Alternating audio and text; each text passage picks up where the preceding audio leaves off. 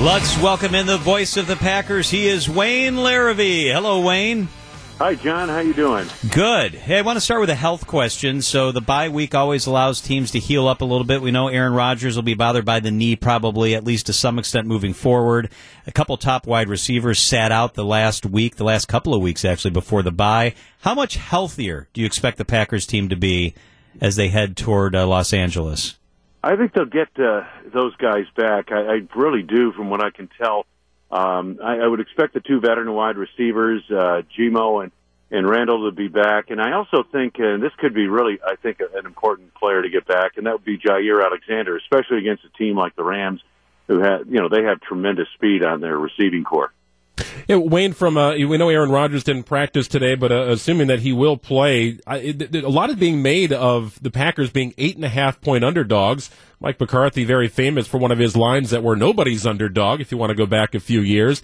How is this being treated in the locker room? Is it being viewed as a slap in the face?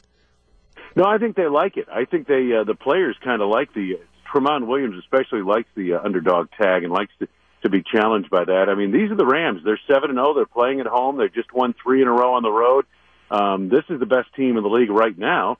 I'm not saying they're going to be by January, but they certainly are right now. And the Packers, prior to the bye, they weren't playing their best football. They know that, and they're determined that they will play their best football going forward. See, these teams evolve as the season goes along. I'd hate to be in the position of the Rams, with the exception that they have great talent, but I don't know if they can hold that edge all the way through the playoffs into deep January and February to the Super Bowl, but we'll have to see. Are they more dangerous a team, the Rams, on offense or on defense? Well, I think on offense. They have so many weapons. They've got the top-rated passer in the league now in Jared Goff. Robert Woods has tremendous speed. So does Cooks, the wide receiver, and they're not going to have their third wide receiver in there, Cooper Kupp, because of a knee injury. It doesn't appear like he'll play this week anyway, but they've got a lot of speed, and then they have the best running back in the game in Todd Gurley. He's a little better than Ezekiel Elliott because he's a much better receiver. They do a lot of things. They're well coached, creative.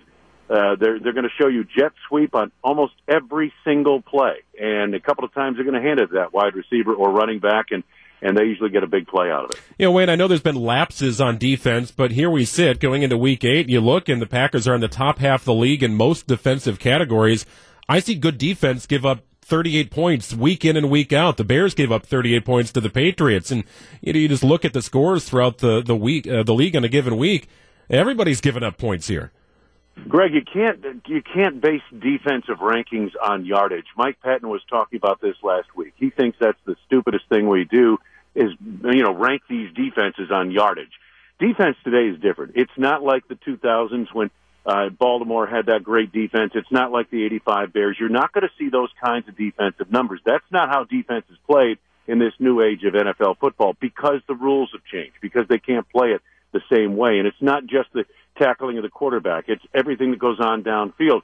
So defense today, I think where you've got to look at defense, are you pressuring the quarterback? Are you forcing him off his spot? Are you good in the red zone? Are you forcing teams to hit field goals instead of touchdowns in the red zone? Turnovers. Are you forcing turnovers? These are the things you look for in a defense. That's what ranks a defense. And then, of course, in the end, points allowed. That's huge. Wayne, so speaking of Jared Goff, how do you get pressure on him? I mean, Reggie Gilbert, Nick Perry, Clay Matthews, just not bringing a lot of pressure. It could be the first time in a long time that no one on the Packers ends the season in double-digit sacks.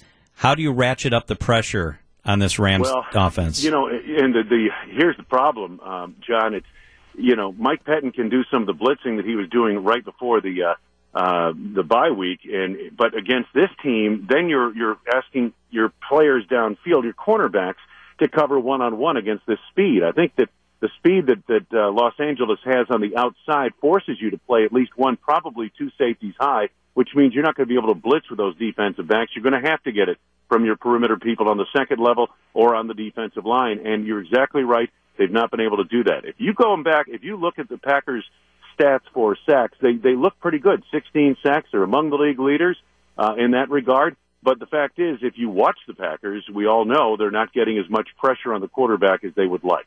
The voice of the Packers, Wayne Larrivee. Thank you, Wayne. Have a great day, guys.